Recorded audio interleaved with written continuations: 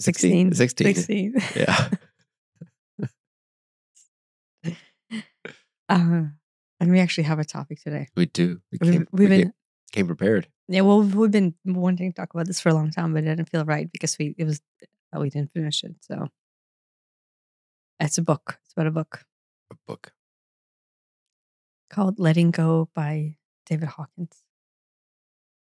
It has Elliot, we'll flash the cover right here. And we read a lot of books. I read a lot of books. I've also read a lot of books. No, not like, I'm not saying it as some sort of self-pompous. No, I've read more. No, what I'm saying is on the journey of spiritual. Yes. Or at least trying to understand what the heck is happening. That's what I meant to. Yeah. So I've read a lot of. Maybe that we should clarify that. Spiritual and or self-help books. Yeah. Not because that's a checkbox. Like, oh, look, I'm the type of person who reads the books. No, I'm not saying that for that reason. When I say it, I mean it in that, and most of them didn't help very much. Well, I mean, I got something out of each one of them. But I wouldn't say nothing was as revolutionary as this particular one. Yeah, I would agree. And so I figured, I don't think we'll be doing an episode on any book, not even my book. Maybe we should do an episode on my book. Self pimp myself. Yeah. But this one is probably worth a read. I agree. There are a handful of books that I've read that I would get Elliot's stamp of approval. Worth a read. Does my book get a stamp of approval? It gets the stamp of approval, yeah. Oh, that's nice. Yeah. That's nice. I say mine, But I mean, Eckhart Tolle's book. I like that one too. The Power of Now. Yes, good book. I like Michael Singer's book. I haven't read that one, but you read one. You haven't I didn't read that one. Oh, no. You only read one, right? I only read one. The one with the horse on the cover. Yeah. Yeah. What is that called? Untethered. Untethered. No, wait. Unbridled. Untethered. No. Here it is. Yeah. No, so I haven't read that one, but I figure I should. I like that one too. And Michael Singer has that meditation retreat that we just drove by in Florida. Oh yeah? Yeah, we drove by it. And it's not anything fancy. Did you see it? There was only one thing starred in Florida when we were driving through Florida, and I'm like, what is this thing starred? And it's right off the interstate. Oh yeah? Yeah. Oh. And wait, not Michael Singer. Somebody who I read. The Michael Singer? Or somebody who we read I thought you read that book. Oh, maybe I did read this book. Did I read the book? I know you talked to me about it, and we talked a lot during our cacao sessions. Anyway, that's not the book we're talking about right now. But maybe if I do read the book or remember reading the book, we can talk about that book as well. There have been books that I've started and maybe made it halfway through, maybe even read the whole thing, and I don't remember reading it. And I read it again.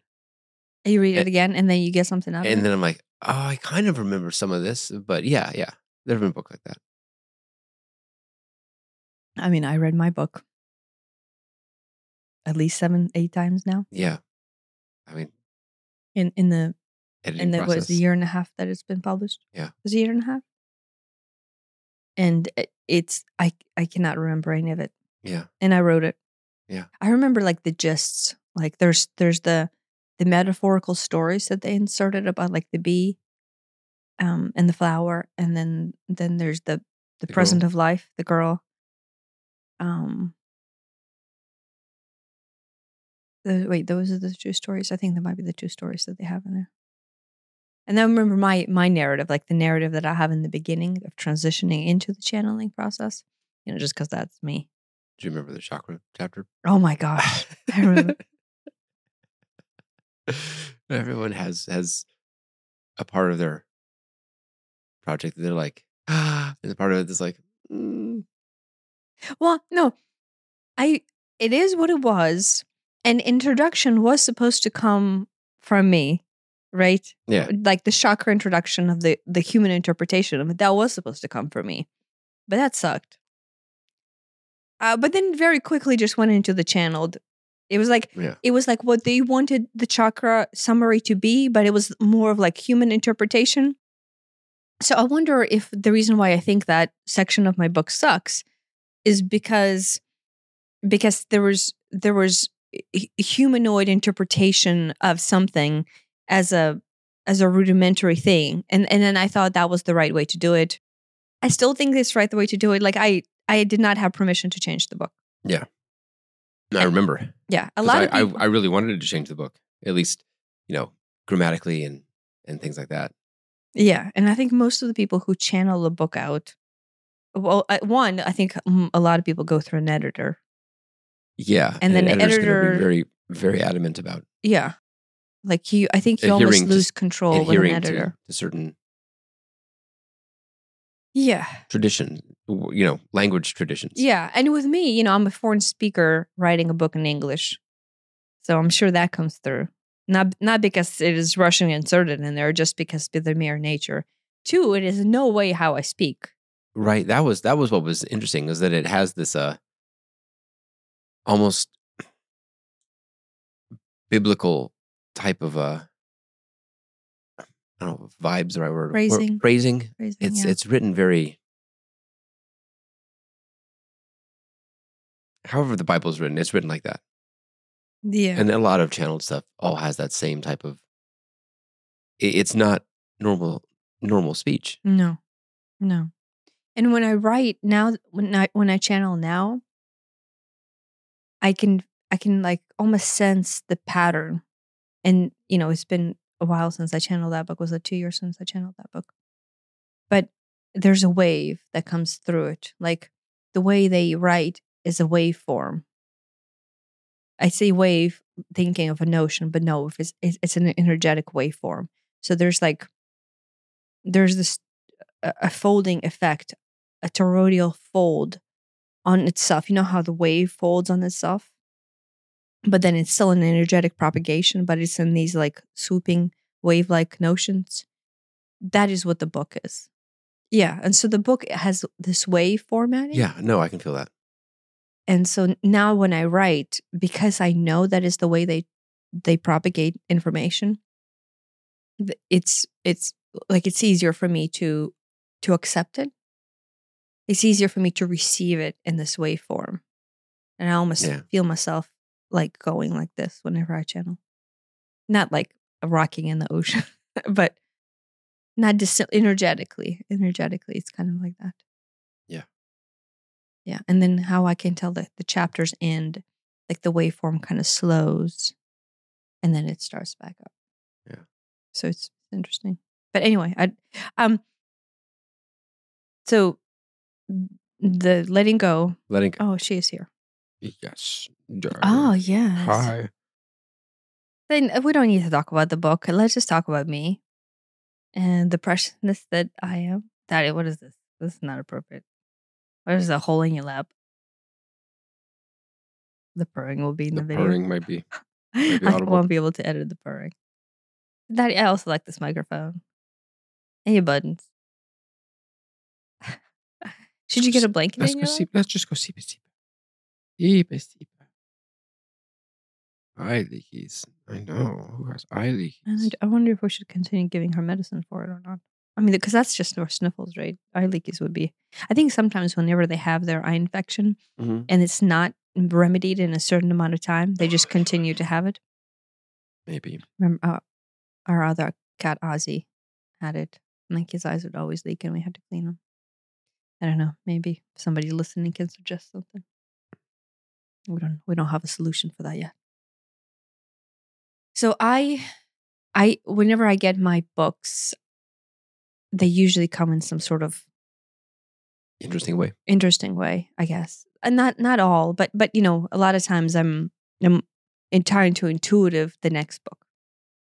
And in this case, I finished the book and I think I was giving it an instruction not to read for a long time. So I spend, which is not like me at all. Like me not reading is really difficult. Yeah.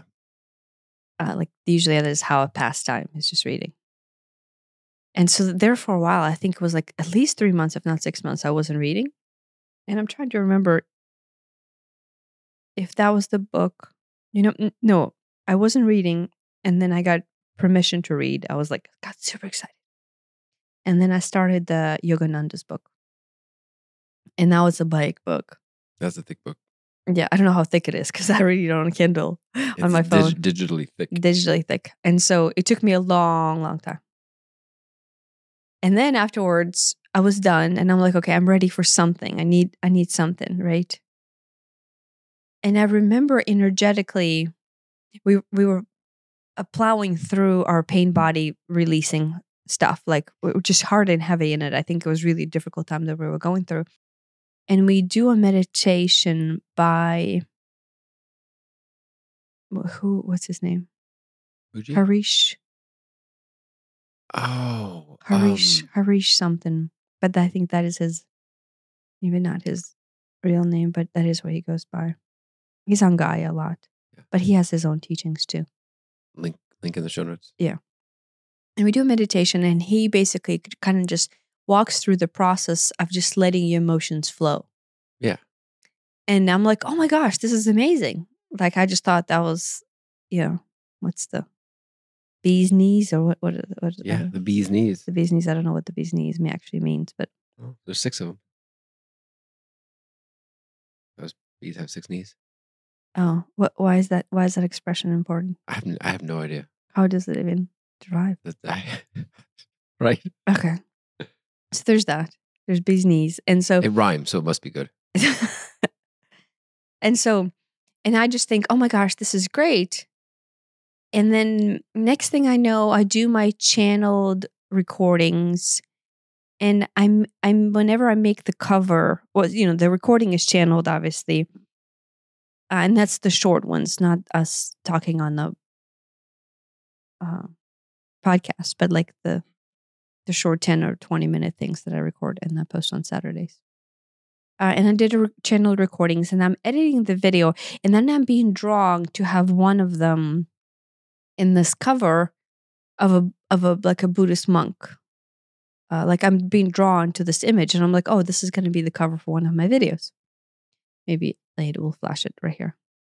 And so I don't think anything of it. And I think it's called, that video is called Devotion or I don't remember what that video is called. But it's a Buddhist monk type of a cover. And so then we sit down to watch a show on Gaia. And there's a cover on Gaia that's being suggested that is very similar to this cover that I just did for my channeled book, right? So this is how kind of like synchronicities guide you. Right. Maybe this is the story of synchronicities guide you to begin with. And I'm like, oh wait, I was just guided into that image and I connected with that image and I did that as my cover. And look, here's this cover. And I think the show is called Quantum. I remember what show it was.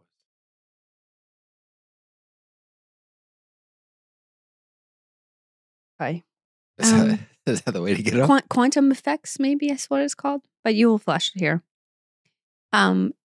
And the show is about, who's even the guy who's show by?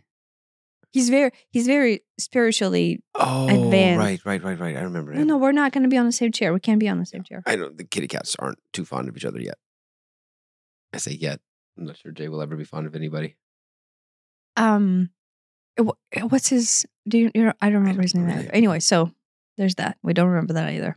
And then in his show, he talks about all these abstract quantum effects that are, in fact, our conscious, like expansion of consciousness, but from a very higher plane view, right? And then in this show, he mentions the author, David Hawkins, and flashes the book. And flashes this book. He flashes 2 books because David Hawkins has 2 books that are very powerful. It was like, is the power of love his or not? Or is it somebody else? I don't know. Okay. Anyway, so he flashes this book and then I get guided into reading the Letting Go one, which is the second book. And it's just perfect. It's just absolutely perfect. It is a great book. It is one of the few life-changing books. Yeah. And like everything that the book says, I was already trying to practice, but it kind of like It just solidifies it. solidifies it, or maybe puts a very simple spin on it. Yeah. No, it's extremely simple. You could boil it down to like 5 pages if you really wanted to. Yes. Yes. And it lines up perfectly with what Harish was saying in that meditation that we did. Yeah. And I'm like, oh my gosh, this is literally it. And this all happens within like a week span of time between me finding Harish suggestion, me channeling the video, making the cover, seeing the cover on the show on Gaia, listening to Gaia, and then me getting this book. So it's just, the spirit will guide you in the most beautiful way. I say spirit, but whatever. And so the book is about basically letting go. It's a well-titled book. And letting go is like letting go of negative things, negative emotions that you've been holding on to, whether consciously or unconsciously in your life. The process is simple. You may not be easy, but it is simple. You sit there and you let some negative emotion come up. You might be angry about something. You might be upset or afraid or jealous or whatever. And any of these negative emotions, and you let it and you feel it. You feel it. You don't even necessarily think about it. Yeah, you just In allow fact, it to don't be think you. about it, because thinking about it is going to put labels on it and put words on it and assign judgments and everything to it. You feel it, and you don't judge yourself for feeling it. You're like, oh, it's. I know I've done this. It's a very easy tendency to, I'm angry at Bob over there, but then I'm like, oh, well, I feel guilty about being angry because I shouldn't be angry or something. So then there's these layers on top of it. So there's the anger over whatever Bob did, and then there's the guilt on top of that, and maybe there's this shame. There's all these, they all pile on, and you just. But the anger sometimes is not even Bob related anger. It's like, oh, Bob did something that reminded me of something else that somebody else did. Yeah. And so that anger is multi-layered. Oh yeah, it gets deep. Mm-hmm. And anger is usually just a response to fear. If you're angry that Bob stole your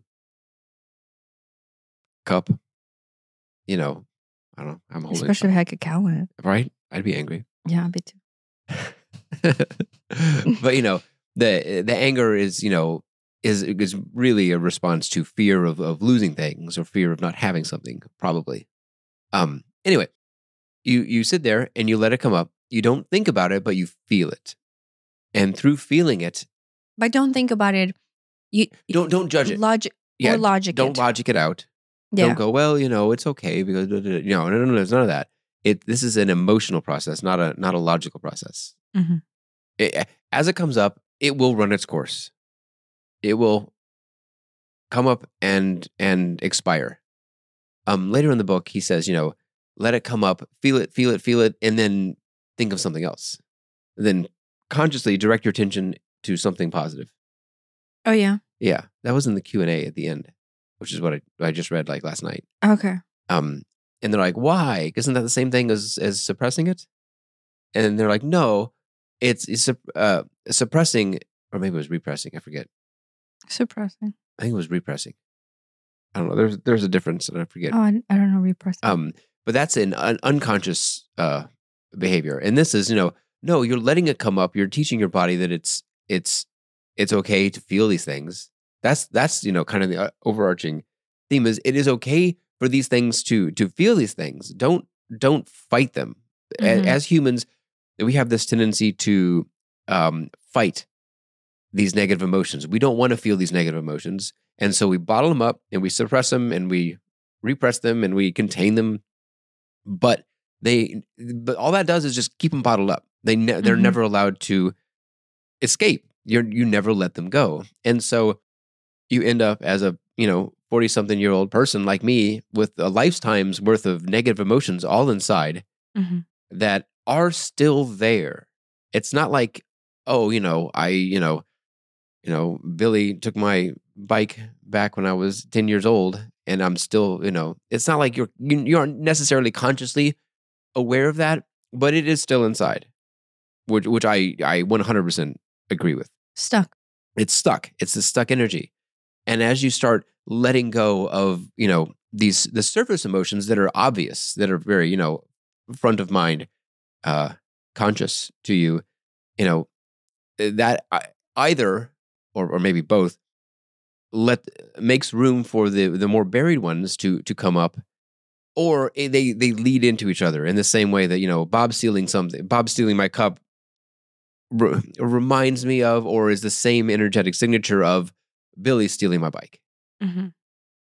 And so you end up with this signature of, oh, here's all the things that have been stolen from me over my life, and and here's all the anger I have to them, and maybe maybe there's some pattern, and the pattern could just be one person, and it could be oh, well, Bob stole it, and Bob happens to be whatever ethnicity Bob is, so I don't like those people anymore, or Bob's a man and Bob did this, so I don't like men anymore, or I don't like women, or this is how all kinds of racism and things get started too. Yeah, we tend to take our pain, and then because it hurts so much, we like boil it down to the lowest factor of and then project it back out to some easy target. Yeah, but it's like to the lowest common denominator. Like, oh, why am I angry at this person? And it's not because this particular individual being did this to me. It's like, oh, guess what?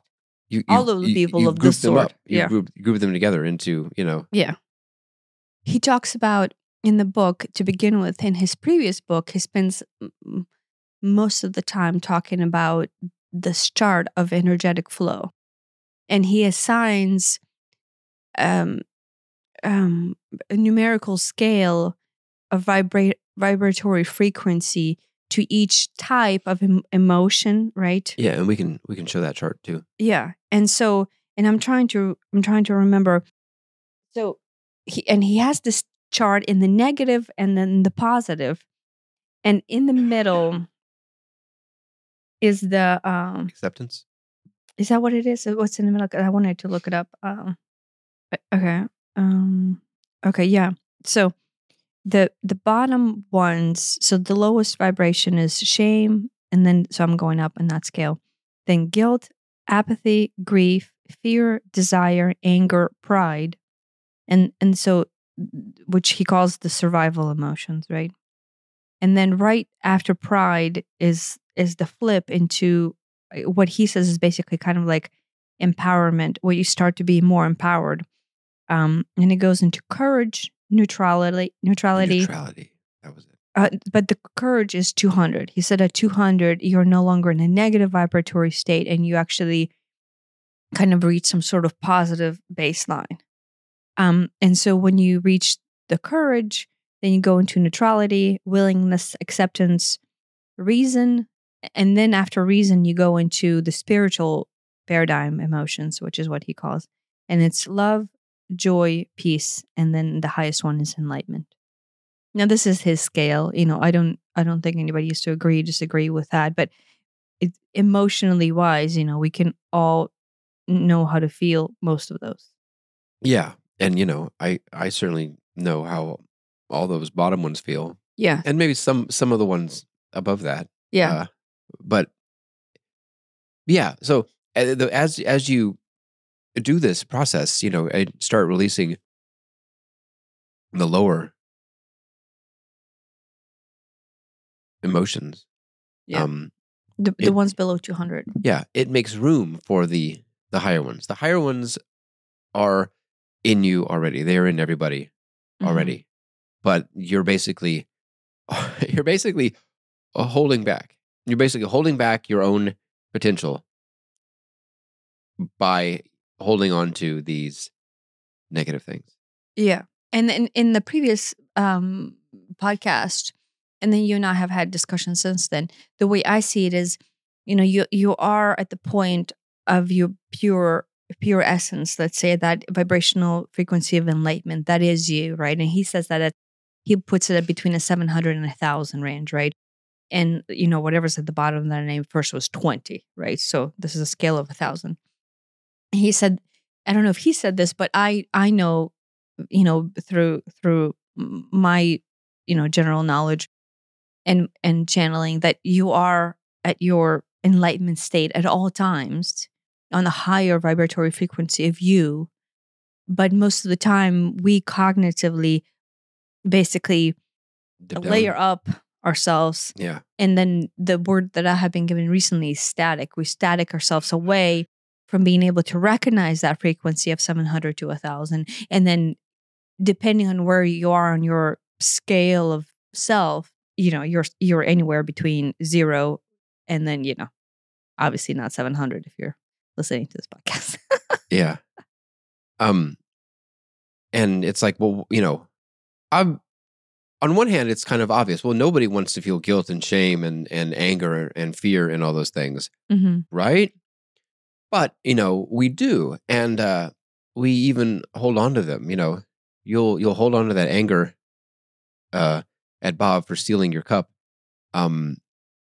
because you get something out of it, and it's like, what do you get out of that? Well, you get this like satisfaction of like, well, I'm angry at him, and I have this moral high ground. You get something out of it, something intangible.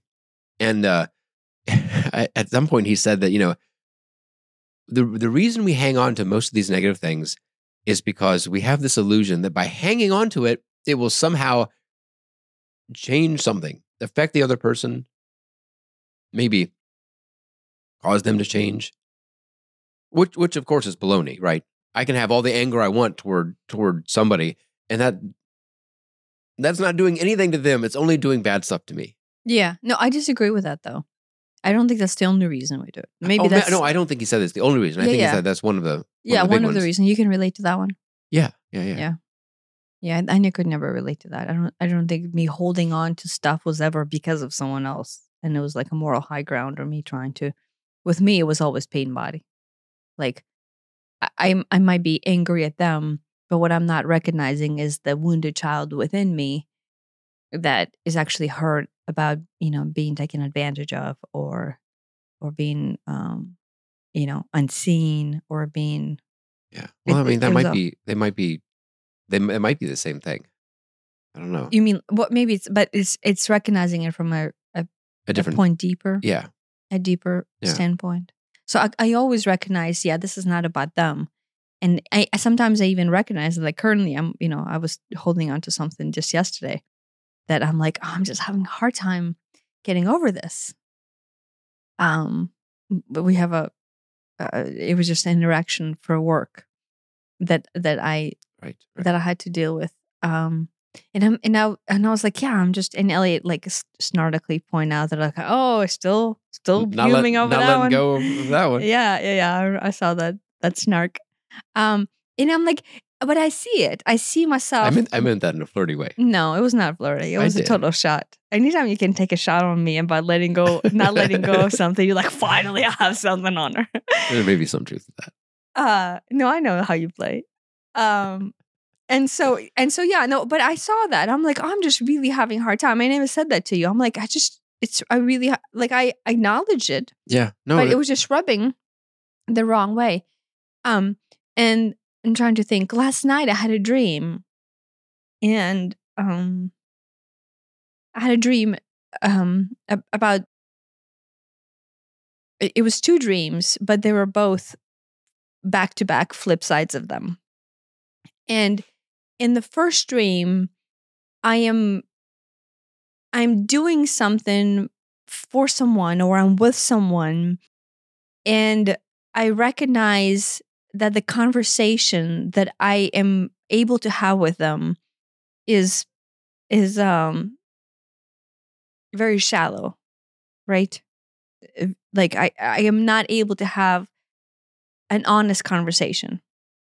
And you and I have been watching the True Detectives, and in there they touch on one, not talking about it, suppression, right? And then two, I see it as like, and I think we oh my goodness. You see that? Yeah, it's just the cutest. And the conversation just being shallow, right? And then I thought, what is the point of speaking with someone? This isn't my dream. If I cannot have a conversation with them, and two, if it's not honest, right? And so that was a recognition that I had there, right? And then the second portion of the dream, so which is the second dream, was about you, and then you did something. I was angry at you, and then somebody else was trying to do something, and I didn't want to do it, but I recognized that I was walking in this 3-dimensional plane full of static, which is the word that, like usually I have a word that like gets thrown at me and I'm stuck with it for like a month, and everything that kind of relates to that word. And so the word of the last week or so, or maybe two, is static. And I recognize, oh, the world is perceived through that lens. I perceive the world through that lens. There is the 700 to 1,000 range frequency in David Hawkins's explanation about enlightenment, right? The sense of enlightenment. And if everything else is static, then it would be very easy to identify the static. Yeah. Does that make sense? Am I relaying what they were trying to say? I think so. The way I look at it is that sometimes I'll have some negative emotion that I'm having a lot of trouble getting rid of, letting go of. And then I'm like, oh my gosh, I am just stuck down here in what we can call the 3D. I just realize, oh my gosh, I'm just swimming down here. And it's because, it's because I've chosen to be down here. Yeah, it's a choice. It's a Everything's choice. a choice. And, was it a deliberate, purposeful choice? Maybe not. Maybe it was just a default choice because it's easier, or, you get something out of it. I recognize that I do get something out of it. There's some satisfaction in holding these negative emotions. I can totally see that in myself. But then it's like, once I realize that, once I'm like, oh my gosh, I'm just stuck down here. That's when I can go, but I can rise above it, and I can, look at it, and then it becomes funny. It becomes, I literally laugh because it's like, look how silly I've been. What I guess I don't understand. What is the satisfaction? I don't know. It's like you get to play the victim. Sometimes you get to play the victim, or you get to like, well, at least I'm not like that, or well, there's Is there satisfaction in victimhood? In a twisted way, there can be. In a like, oh, woe's me, like woe's yeah, me, I mean, poor me. you get to feel sorry for yourself. Maybe you get to try to get some sympathy from others. Maybe I mean, it can be manipulative, but I know that I totally see it, and I know I've done it. He lists off all kinds of things in the book about how you can get satisfaction out of the anger. You can, in as much as you can use anger to fuel you, to make a positive change, or to fuel you to do something negative. Yeah. No, I know. No, yeah. So the book lists out all kinds of reasons of why we do this. Yeah. But I just couldn't relate to and maybe I'm not understanding with that within myself. Maybe I do have it and I just don't understand it. Like that I do have it. Like, it's still not transparent to me. Yeah. But to me, it is always, I guess I don't really receive much satisfaction in self-pity or other people's pity. To me, it's appalling, like the opposite. Right? Like the fact that if somebody feels sorry for me based on my style of upbringing, that makes me nauseous. And so it's like the opposite of. Is that its own pain body? Maybe its own pain body of like, right? Like, and no, you don't get to feel sorry for me. So yeah, maybe there's anger in the fact that I'm in the position where someone could feel sorry for me. Yeah, I don't know. I get that.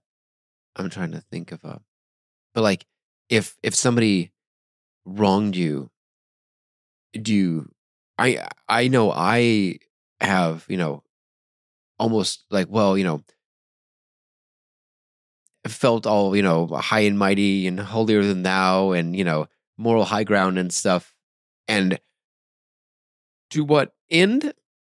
None, apparently. Yeah. But No. that's the thing, is that it doesn't actually do anything. It doesn't cause any action in the world. All it does is, give yourself, ulcers and high blood pressure. It Mhm. doesn't, there's no good that comes from this. No. But we maintain this illusion that it does. That if I stay angry at them and I don't forgive them and I, whatever, I'm better than them. Yeah, you get some satisfaction that, well, I'm better than them. And there may be this illusion that in holding this, they will change, they will be punished, I will continue to feel morally superior or whatever. There's any number of Mhm. ways it could go. Yeah. No, I mean, I could see I'm better than them, I guess. I can see how people would So feel there that. would be some satisfaction in feeling better about yourself because, well, I didn't steal the cup. I'm not the type of person who does that. Okay. Yeah, I guess I Yeah. can relate to that, but I see that. With me, it goes to, like in the particular case of the thing that I had a hard time letting go of yesterday. It goes into the pain body of, I mean, I recognize it as a pain body, right? But it goes into the pain body of all the times in the past where somebody was just vicious or disrespectful or just straight out unapologetically rude. And I basically bent over and took one for the team, right? That's a crude term there. But that's I feel like my corporate career has basically been that, right? I had bosses literally say, "Oh, put on your hooker boots and go stand on the side of the road and go sell shit," right? so Verbatim. yeah, I mean, I think he used different words, but that it was that. It was the hooker boots were the boots was used, the hooker part wasn't in there. Stand on the side of whatever and go sell. That was, yeah. Like, what is that terrible movie that tried to epitomize the worstness of the sales team? I felt like my corporate world was that Glengarry Glen Ross, right? When Alec Baldwin was like yelling at his, Yeah. I didn't see the whole movie, but I saw that part, and I was thinking, oh, that is my experience in the corporate world, and so that attitude from the corporate world was the reflection of my general state, just taking one, right? Always taking one. And so now that I have a sense of self-respect and sense of self-worth, You revolt against that. by revolt, I go, I don't have to subject myself to this type of behavior. Like, this is not something that one is kind or polite. I would never do this, but not from the moral high standpoint. This is just not kind, right? And so then what I do onto that is, then I go, well, what would the essence of me do? What right? I did not do this for 40 years, but what would I want to do right now? Yeah. And it's basically just to separate myself from it, right? And because I'm not separating myself from it, right? But there's this balance, right? Like, I used to separate, to me used to be run. Yeah. Right. I used to do that. And I'm thinking to myself, how much is it running or how much is it just stepping away? And I'm still trying to judge the two, right? So in your case, for the most part, you would go, oh, this is just an interaction. Maybe it's not the nicest interaction, but what's the big deal? Just continue to talk to this human being, right? And to me, it's like, oh, fuck no. Right. Cut all communication, cut at the first sign of it going south.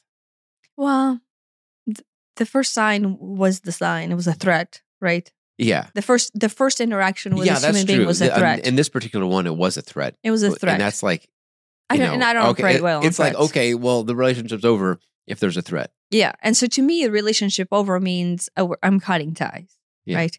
And so any kind of interaction post that like if I meet you and the first thing you do is threaten me, that this is just not an amicable relationship. I can right? Like I will not ever get past this. And so it's not that I'm not forgiving this human being, but this is the relationship that this human being wants to have with me. And I could be wrong. Yeah. Well, no, if someone starts out, super adversarial like that, it kind of shows you how they either want the relationship to go or expect the relationship to go. Yeah. And, not to defend this person, but, who knows?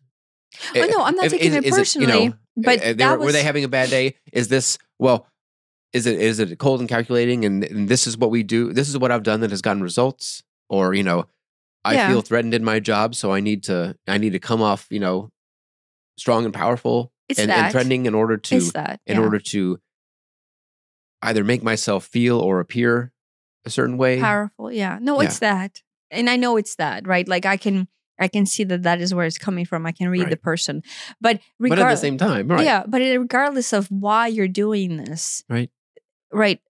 I almost see like there's this choice into what I assimilate myself with, and then thus the frequency thereof. And I know this is like inserting the spirituality into it. I'm like, but that behavior, right? There's twofold to it. Like I can see, I'm like, okay, this person is obviously hurt and they're obviously damaged and they feel disempowered. And this is their way of trying to feel power. And they feel like they're going to lose their job unless they perform a certain way, but they don't actually know what they're doing. So they're kind of trying to like threat me into telling them what is it they could do in order to make themselves seem better. Like I have had people do this to me all the time. Make me look good and I'll make you look good. Yeah, it's basically that, right? Except in this case, it's not saying out loud. I have had people say this to me out loud, but in this case, instead of saying this out loud, they doing it through a threat. Like, oh, if you don't tell me exactly how you do this and how you're so successful at it, I'm pulling all of my money off of you, right? Right. So yes, I see. I'm compassionate towards that situation, but at the same time, you're not in a position where you have to be feeling the brunt of that all the time. You can choose. Well, this is not something I want to continue doing. Yeah, right. And so part of me was evaluating. Okay, well, how much of it is financially based? How much am I tied to the income that I'm receiving from this person? And I went, okay, it's not about the money. Right. It comes down to my own self-disrespect. Right. And that's the pain body that is hitting me. Me continue to socialize or have this person as my client under the established base of the relationship of them trying to have this power over me. So it's not a power fight, but that is what it is to them. And I'm like, I don't want to have a power fight. I'm not threatened. And I don't care about the monthly income that comes out of this. Right. It's like, yeah. And so to me, which I understand is a very privileged thing to do, to be able to say, well, you know what, screw this. I'm just going to walk away because I can, because it's not going to break the bank if I do. Yeah, no, and I would still like more money is better than less money. Yeah, I would still like to continue to have that client. Right. But at the same time, it's like, and then like my adult standpoint also goes, okay, well, this is this particular person in this company who's obviously struggling, but the client behind it is actually a good client. So I'm just this happens to be this interaction with this person that is what my new forefront for this client is. Yeah, right. So I'm like, right. And so I don't know, like part of me struggles with like, well, do I suck it up and take it? But I'm like, but that's a wrong attitude because there's nothing to suck up here. Am I taking it too personally? And I think yes, that there's part of that where I'm just taking it too personally. Where's the balance? Is it like half asleep? I think it's half asleep and it's trying to make it somewhere. It's all disheveled. The way it walks is so funny. I think it's gonna go on the mat to lay down to. It's probably cool on the mat. Oh, maybe it's just gone potty. It's laid down. Oh yeah, it overheats and then it has to go to potty like a cooler spot. It has so much fuzz. It's so adorable. Right. So wait, what was I saying? Take it personally. Yeah, taking it personally. Yeah, but I mean, I don't know. I don't know where I think everybody has their own balance somewhere between just taking it and 100%, screw you, walk away, and somewhere between or inclusive of here and here is everybody's own thing. But I don't know. I don't know where the right thing is for you. I don't even know where the right thing is for me. Yeah. No, but you and I have struggled with this all the time, right? Yeah. And you have always been on the, I will bend over and take it backwards Yeah. all the time. Yeah. And I have been that way to some degree, out of naiveness half the time, honestly. But then out of fear too, right? And so after I left the corporate world, I started to change that mindset of like, well, heck no, I'm not, right? And so that was the disagreement that you and I kept on having about the type of clients that we would take on is sooner or later, I stopped that mental self-abuse, I guess. And I said, okay, no, I'm sorry. I have self-respect and here's where my boundary is. Yeah. And with you, the boundary was further. Yeah. And so there for a while, I stopped taking on clients that would be disrespectful to me. And then you continue to do so. And so we had this range of clients where like, okay, here's Tanya's clients and they're a certain type. Yeah. And then here's Elliot and they're all. Yeah. What's interesting is that the more respectful a client is of us and our services and our products and our abilities, the more that happens to be worth. The more money that the client. Well, yeah, obviously. In general, there are probably exceptions, but so just taking it, you're not going to get as much from that client than if it's a client who actually respects you and you respect them, and it's a mutually respectful relationship. Yeah. Well, no, and the other part is if I'm taking on the client and I'm taking on the client, then the outcome that they're going to get from me whenever I do my output of what they're paying me for is going to be incredible. Yeah.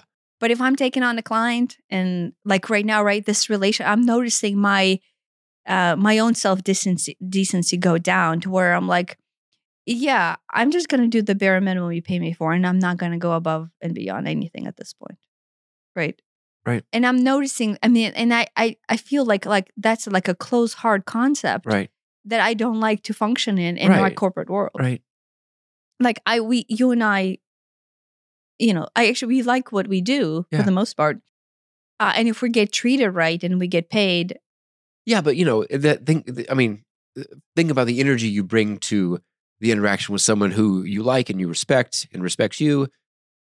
Yeah. And they value your time and your skills, and they want to pay you for that because they know they're going to get a lot of value out of it. Yeah. Versus someone who's just, bargain basement shopping and just wants, you're a commodity to them and you're no different from them or them or them. And yeah. I mean, you're gonna be resentful of this relationship. Yeah. You just would. Yeah. And you're gonna cherish this relationship. Yeah. In the past, I would never even take those relationships on. Do you know what I mean? Like I could see myself not diving into it. And in this case, the reason why it's different is because this is an existing clients that we have had for the last decade. Yeah. And all of a sudden they're bought out by someone else. And so then now the company managing them is that type of client that I wouldn't take on. Right. Do you see what I mean? Yeah. And so now, or at least the one person that you happen to deal with. One person I'm dealing with. It's a giant company, so who even? Yeah. Right? So that I'm right. My general approach to business would be no. If it is not this open heart, trust flow, amicable. You respect me, I respect you. I do my best, and you pay me for the work. Then I wouldn't have that client. Right. But in this case, like it's going that direction, and I'm like, okay, well, this is the end of a relationship, right? And it has ended already. I guess the best you can do, the best that one can do, is don't just take it, but be firm and set boundaries and stuff.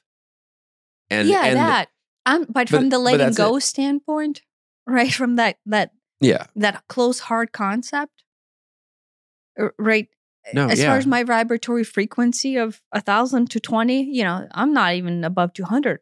Yeah, I notice myself deep dunk down, right? Yeah. And so, there's this greater understanding as when you actively choose to participate in actions that are associated with that lower vibratory frequency, that propagate anger and fear and whatever. One, there's the due diligence on your end to just let go, right? And I have been letting go and letting go and letting go. Maybe unsuccessfully in this case. I don't know. But then two, there's this broken relationship, right?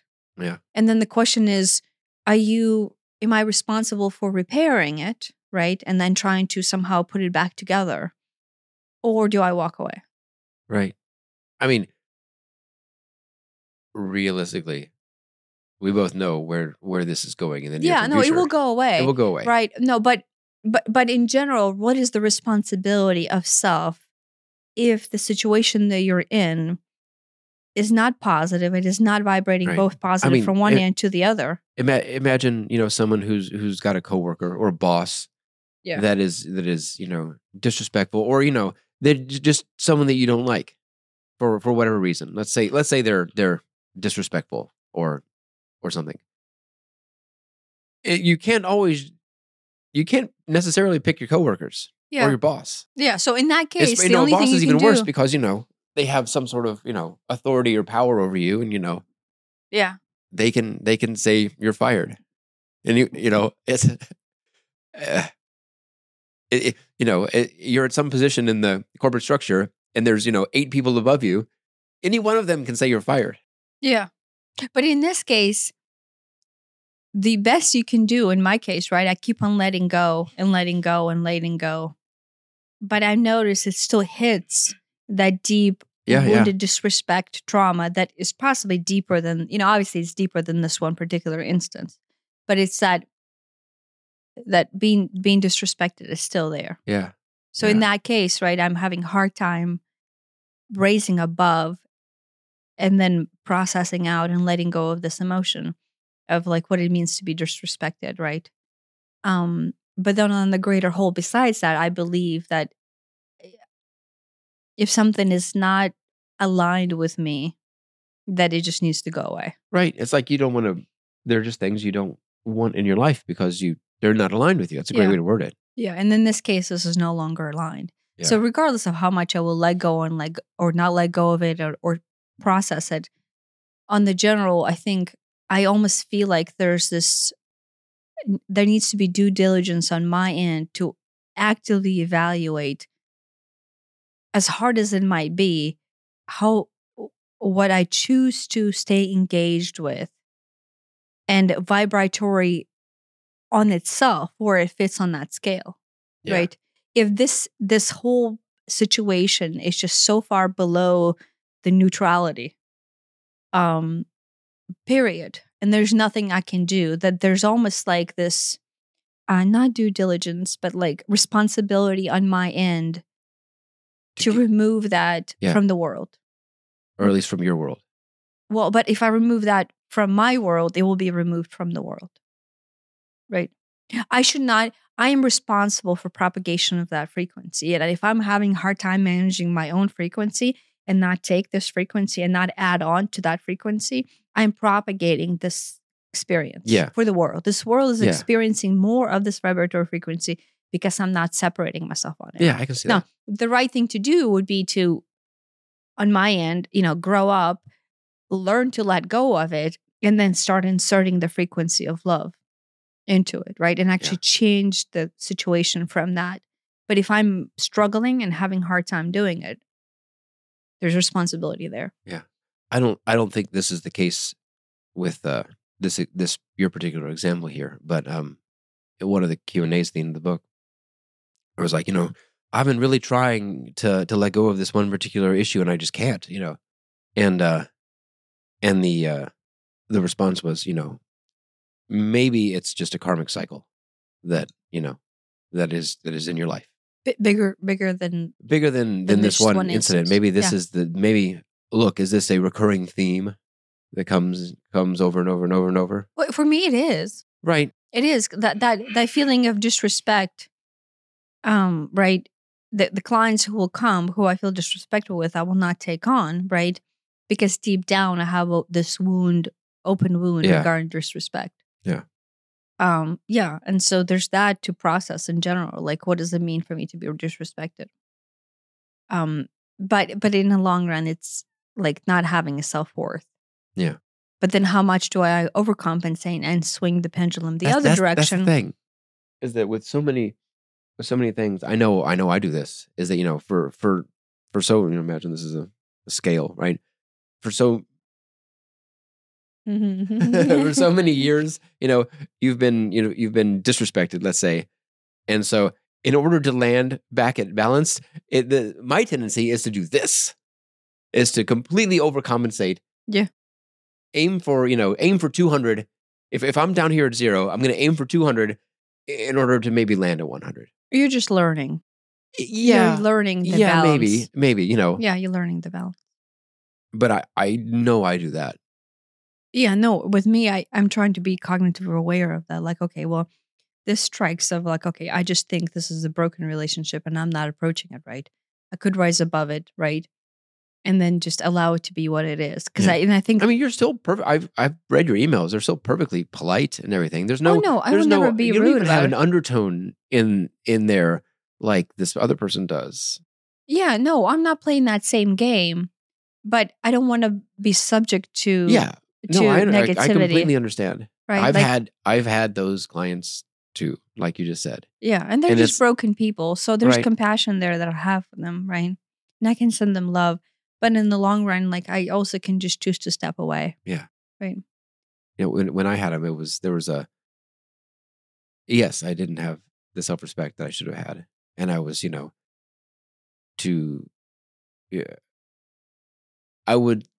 I was at a place in my life where I would trade self-respect for money. Yeah, out of fear. Yeah. It's just a fear-based thing. Yeah. Right. And in this case, with me, like the self-respect, because the money is related to this. So I was thinking, how much of it is money? And I'm like, okay, maybe to begin with it was money. But now that it's not money, it comes down to like me harping on myself about not respecting myself. And it's like, well, I feel like there's responsibility within me to respect myself. Yeah. Do you feel guilty about not respecting yourself? Yeah, there's just guilt. And there's that layer on top of it. Yeah, there's a layer on top of guilt. Like, wait, this is the right thing to do. I feel like this is the right thing to do. And I'm not doing it. Why am I not doing it?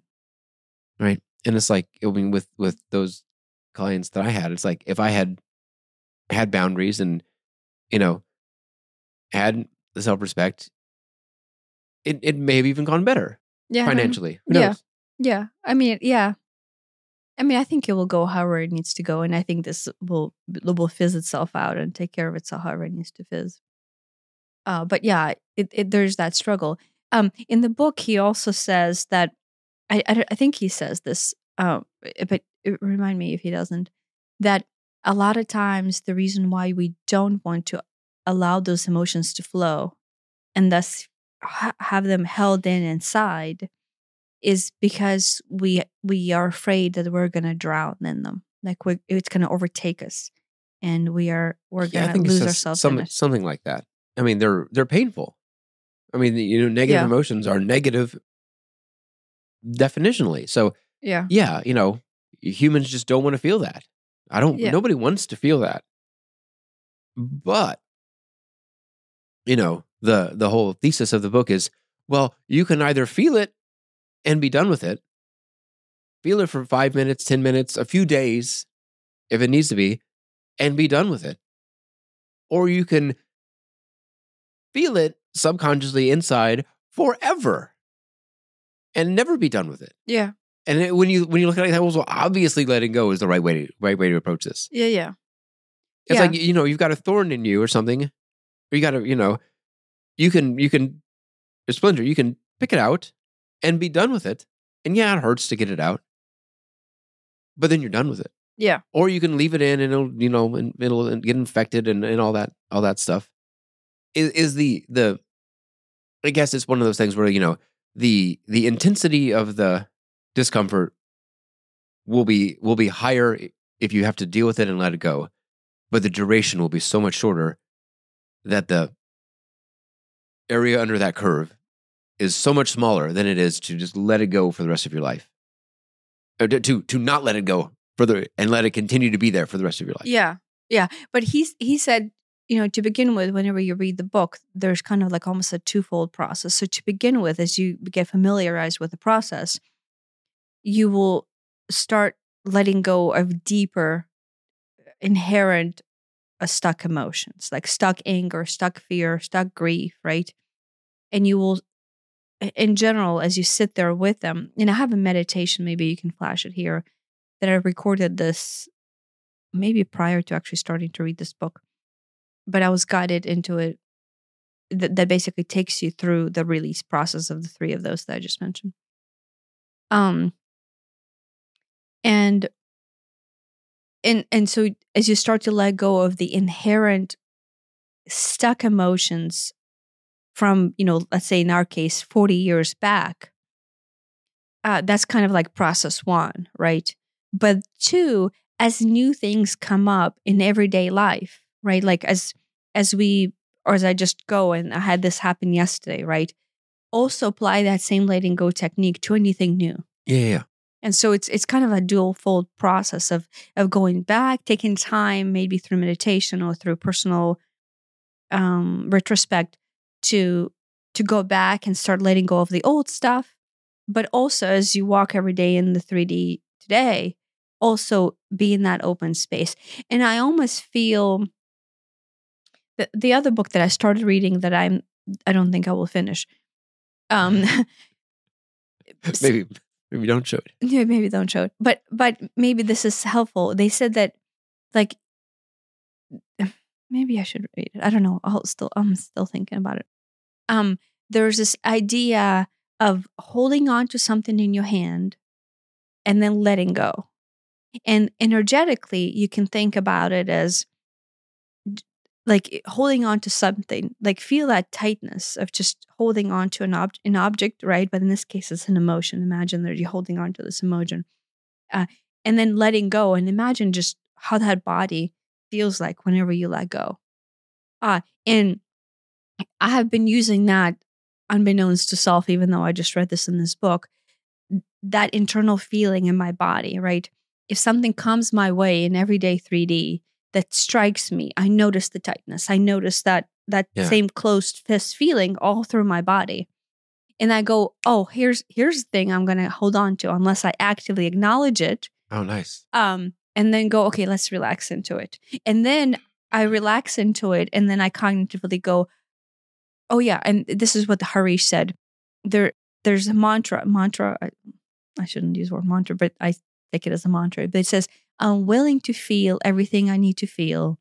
I'm willing to know everything I need to know. And I'm willing to see everything I need to see. And through those three declarations of self, you open your body up to this stuck energy, this emotion that you would be suppressing otherwise, to just let it come through. Without analyzation, without thoughts, without processing, without logicking out, you simply go, I'm willing to feel whatever it is I need to feel.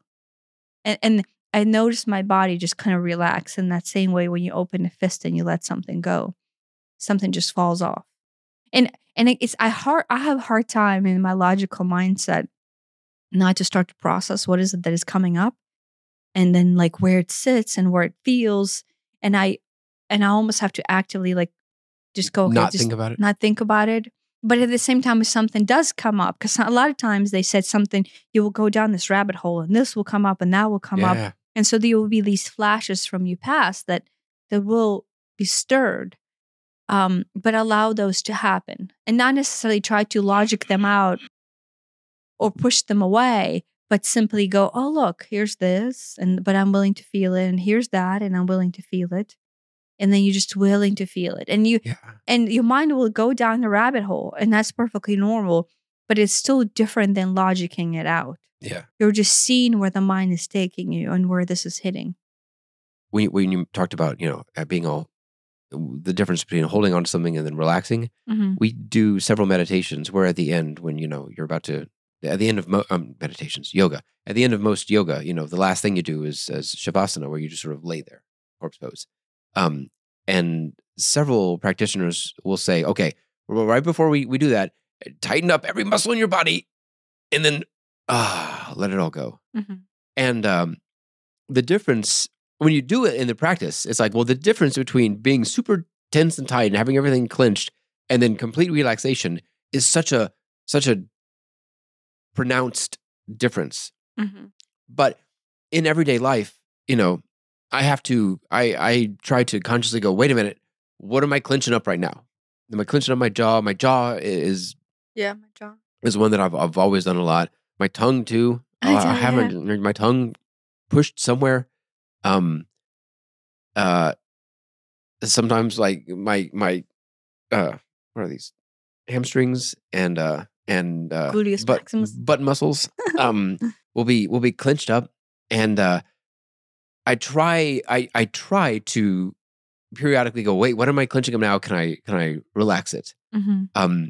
And it's like, as the day goes on and you just get tenser and tenser and tenser, you don't notice. It's not like the difference between, relaxed to tight back to relaxed. It just builds and builds and builds on itself, and you don't even realize how tight you are. Mm-hmm. Sometimes I'm laying in bed at night, and I'm like, okay, relax. And it's like, I can go deeper. I can go deeper. I can go deeper. And it's like, oh, there's just these different levels of relaxing the physical muscles in the body Mm-hmm. that you think you're relaxed, but no, you're still kind of like holding your neck, or you're still kind of like, I don't know what. Yeah. When you read the tantric sex book, do you remember, like, we started talking about it, and you're like, okay, well, step 1 is relax. Yeah. And then while we were having sex, we started to analyze everything that we did not have relaxed. There's a lot of clenching. And it's like most of the muscles in the body were somehow in some sort of form of tightening.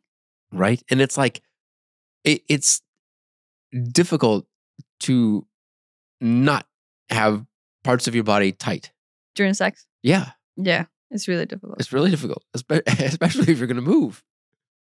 Yeah. Yeah. But that tightness, I think that just represents right. And life. And the same thing with the breath, I'll notice that I'm either breathing shallow or I'm holding my breath.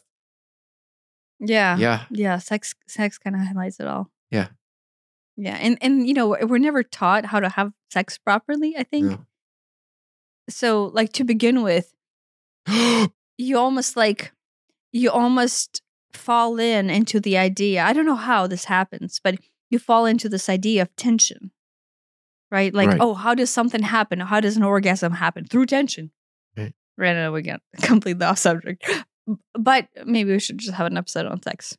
Right. But the idea behind sex has always been, prior to reading, you are so sleepy and cranky. Okay, back. It's like, it's so sleepy. It's like sleepwalking, basically. But the idea has always been in the past with me it's like my idea of an orgasm was associated with, okay, after you spend so much time, basically clenching your lower extremities for so long, and then the clenching and clenching and clenching sooner or later basically leads to unclenching, which is an orgasm, right? Which is like, that is a fucked up way to look at things, and I have no idea where that came from. Right. But through maybe initial occupational processes of how an orgasm works, that is what I have derived. And so when we started talking about tantric sex, right, I was like, why, this is completely opposite. Right. Like, quite literally the opposite of what I have been doing. It takes some mental effort to wait, I'm clenching, stop. Wait, I'm clenching, stop. Yeah. Yeah. To begin with, I can't even. I will fall over if I'm not clenching. I have to exert some sort of muscles in order to not fall over. Yeah. Wait. Oh, yeah. I guess it depends on the position. But yeah. No, with me, the sex that we have now is more relaxed. And so, like, the orgasm that is coming or that is initiated from sex is, I'm not saying 100%. Sometimes it's not, but but for the most part, it's very relaxed, and it's a different orgasm. Yeah. And I'm thinking to myself, my gosh, in my career, 20 plus years of wrong type of orgasms. Right. And it's difficult to say wrong type of orgasms, right? But it's almost like, wow, I wish I read that book or knew about this earlier. Right. But I mean, that what you just did is the human tendency to put some judgment on it. Wrong type of orgasm. I mean, you corrected yourself, but yeah. No, by wrong, it's like there's this knowledge you wish you had earlier. Yeah. Well, yeah. Right. I mean, that's what this is. I'm the just same like, way. I'm not saying it didn't work for me. Obviously, I have 2 kids, so that process still worked. But like the knowledge of it, I wish I read that book or learned about that concept. Yeah. When I was growing up, my grandma had a Kama Sutra book laying in her bedroom, and I didn't necessarily like. It was just there, and it was the drawings were like the character Indian type of like drawings of sex positions and that, and I don't remember actually going through them or anything like that. But the idea, I guess, behind tantric sex is the I think that like the joy of experience more so than the chase of an orgasm. I think that's if you look at the whole thing. I mean, there's the letting go of any sort of expectation for what's going to happen. Yeah, and being okay with whatever, and I guess it becomes a shared experience instead of a chase after a goal. Yeah, right. Which is right. The letting go process is right. This part of it. Yeah, I mean, well, I'm going to completely change topic. So, no, the sex was never the topic. Okay. Somehow I just went into that. Above and beyond letting go of these negative emotions, one of the emotions or feelings or whatever is desire, which is rooted in these attachments to things or people or outcomes, which is another thing that, can be let go of. And that's can be difficult to let go of desire for things or people or outcomes. Well, I think to begin with, before you start awareness, you don't understand the difference between desire and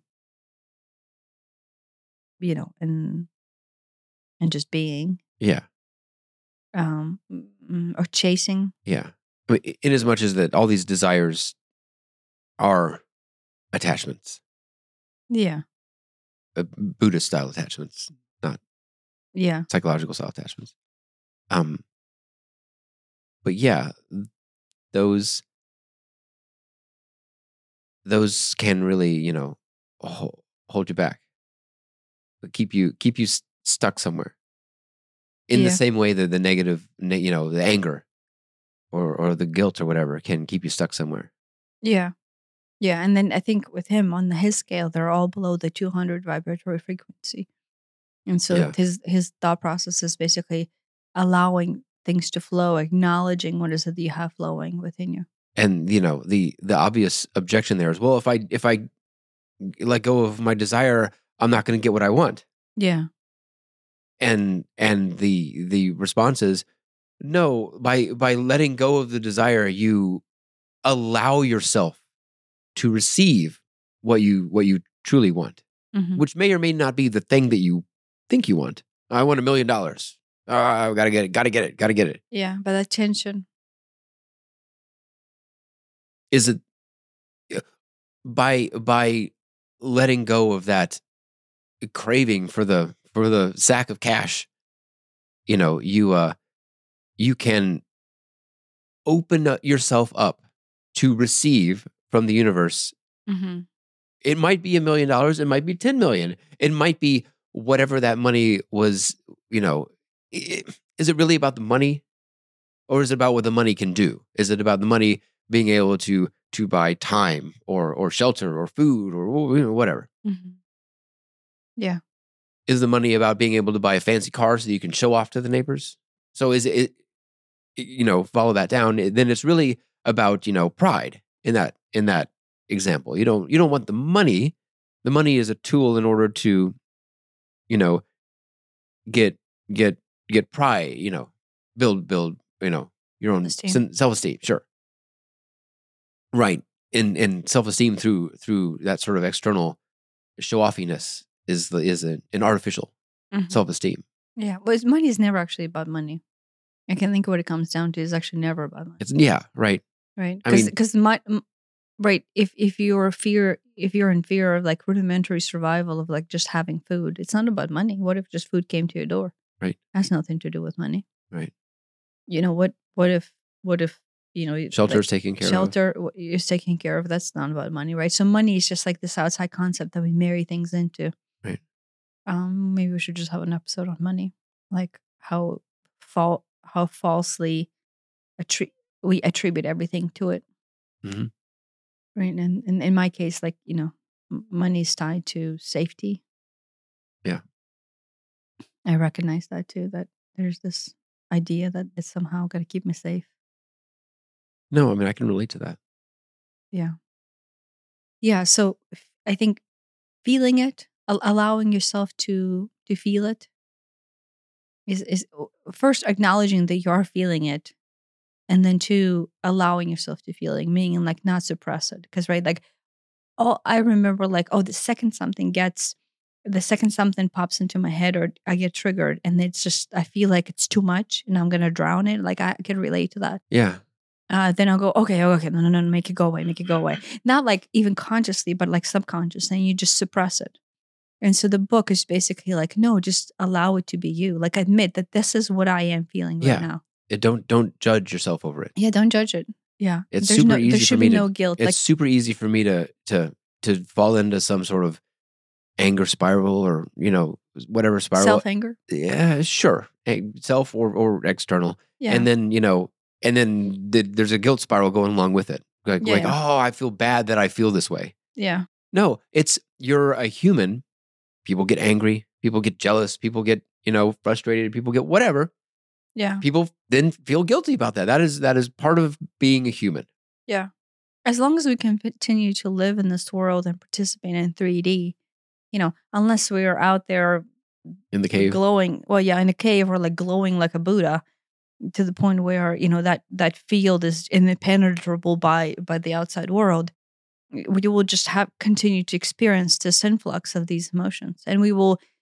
The way I see it is, I don't know if he says it or not. We will always kind of be on this wavelength of up and down, up and down. Yeah. But when you head down, basically the only thing you need to do is become aware of, look, I am vibrating these emotions. Let me allow them to flow, so then I could come back up. I mean, basically, that's what I try to do is make it a daily practice of notice when these things come up, and either let go of them then if I can, or kind of keep a tally, and then, you know, at night or in the morning. Yeah. Yeah. Yeah. And you know, sometimes like in his book, he says like, oh, sometimes you can just sit with something for 45 seconds and it will go away. Yeah. I've had a lot that are super easy to. Yeah. But I had a lot that like, it was like 2 or 3 minutes and I can still feel like, okay, yeah, I know it's not completely gone. But in that moment, I'm like, okay, I'm just going to move on from this, realizing that it will still be re-triggered. Yeah. But so I almost feel like there's multi sessions of her approach. Like, yeah, I can see how this is a tendency that I have and this is a trigger that I have.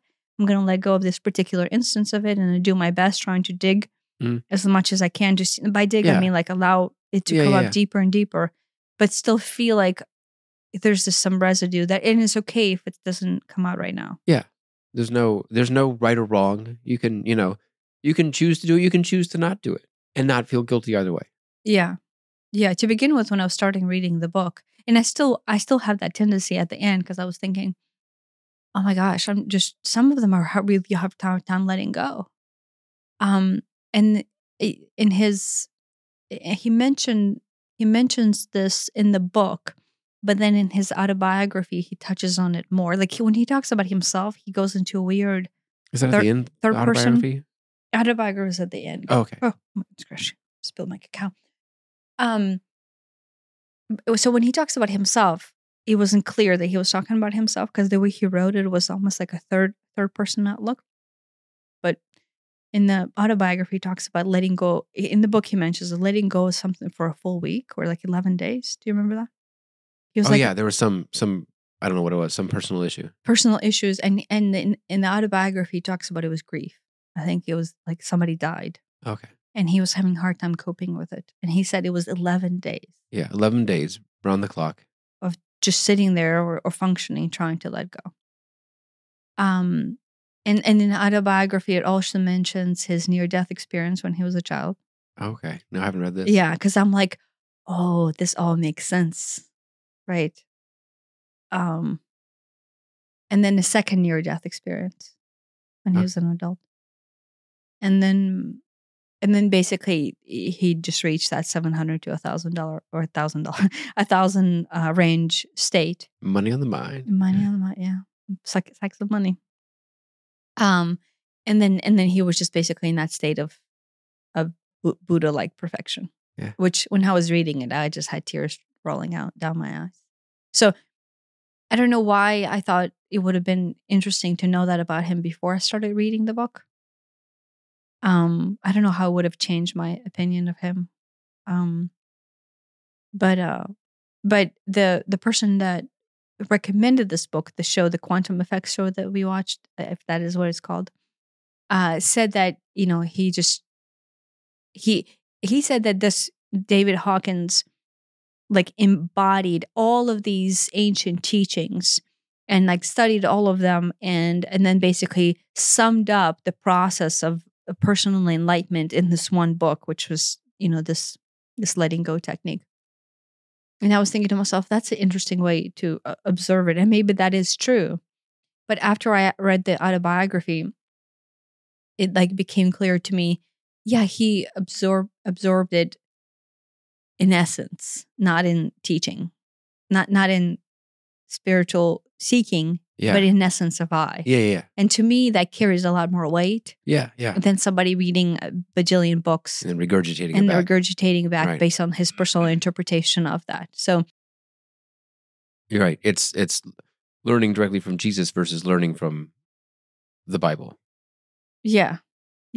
Which is, even worse than that, learning directly from Jesus versus, reading, the Wikipedia entry on the Bible. Yeah, Wikipedia. Sure. Yeah, right. Because the Bible still might have some truth left in it, right? Vibratory wise, but there's there's this essence of not that I have problem with reading books because I'm literally talking about the book, right. But when the book comes from someone's soul, and that someone's soul is right. Not a three-dimensional interpretation. It harmonizes with you in a way that is different from a purely mental. Yeah, coming from scholastic. The scholastic or sure. Yeah, I know what you mean. Scholarly, it's not a scholarly interpretation. It's not being. It is a spiritual interpretation. It's trying to show you something instead of trying to teach you something. Yeah, maybe. Trying to make you feel something as opposed to brushstroke discussing the concepts. And so, the book has that essence in it, right? And he makes some big claims. He's like, this would change your life. Yeah. And to begin with, you're like, well, how much can it possibly change my life? But it does. I think it does. Yeah. Yeah. I think he lives up to his promise. Yeah. But I think it's just like my book. I think it's written from that space of truth. Yeah. Right. Like this letting go is just letting us go back to our truth.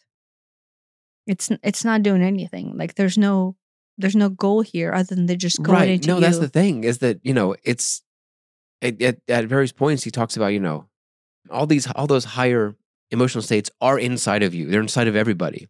They're just being restricted and held down and held back by the negatives. Mm-hmm. And so the trick, if you want to call it that, to enlightenment, if you want to call it that, is to stop yourself from stopping yourself. Yeah. Because you are holding, everyone is holding themselves back. Mm-hmm. That tightness mm-hmm. with negative emotion. You're holding yourself back in life, in your career, in your relationship, in love, with your children, with your health. All of these things are being suppressed mm-hmm. by these negative thoughts, negative emotions. Mm-hmm. I 100% agree with it. Yeah. Yeah. And so, it's like, it's not revolutionary. Like letting go is literally just that. Right. It's just we have. And on one hand, what could be easier? On the other hand, but that cup, Bob. No, but and he said this, and other people say this. We have just trained ourselves not to feel for 40, like in our case, for 40 years, right? Let's say 35, whatever. But if we got hurt as children, or like, and we couldn't process something, right, which is what my book says. When you experience something and you don't have cognitive capacity to process, or you don't have mental capacity to even understand what's happening, you just simply deposit it to the side for later. Yeah. Which is what my book says, right? And so he basically kind of just says that he doesn't touch that, but that is what it is. I think that's between this suppression and repression, I think that's exactly what it is. But what I'm saying, he does talk about that we suppress that as children. I don't know if he specifically says as children, but throughout our whole life, that is the default state of humans, especially Western humans today. Is something bad happens, conceal, don't feel. Yeah. Well, but I think it's the reason I'm saying the children part is because, to begin with, we do not have the emotional range to be able to understand a process. Yeah. When we're 1 or 2 or 3, we don't have that range. Right. And so it's almost like instinctively we go, I have no idea what the fuck this is. Let me just put it to the side. It doesn't feel good. Yeah, let me put it to the side. I don't want to deal with that. Yeah. That's not nice.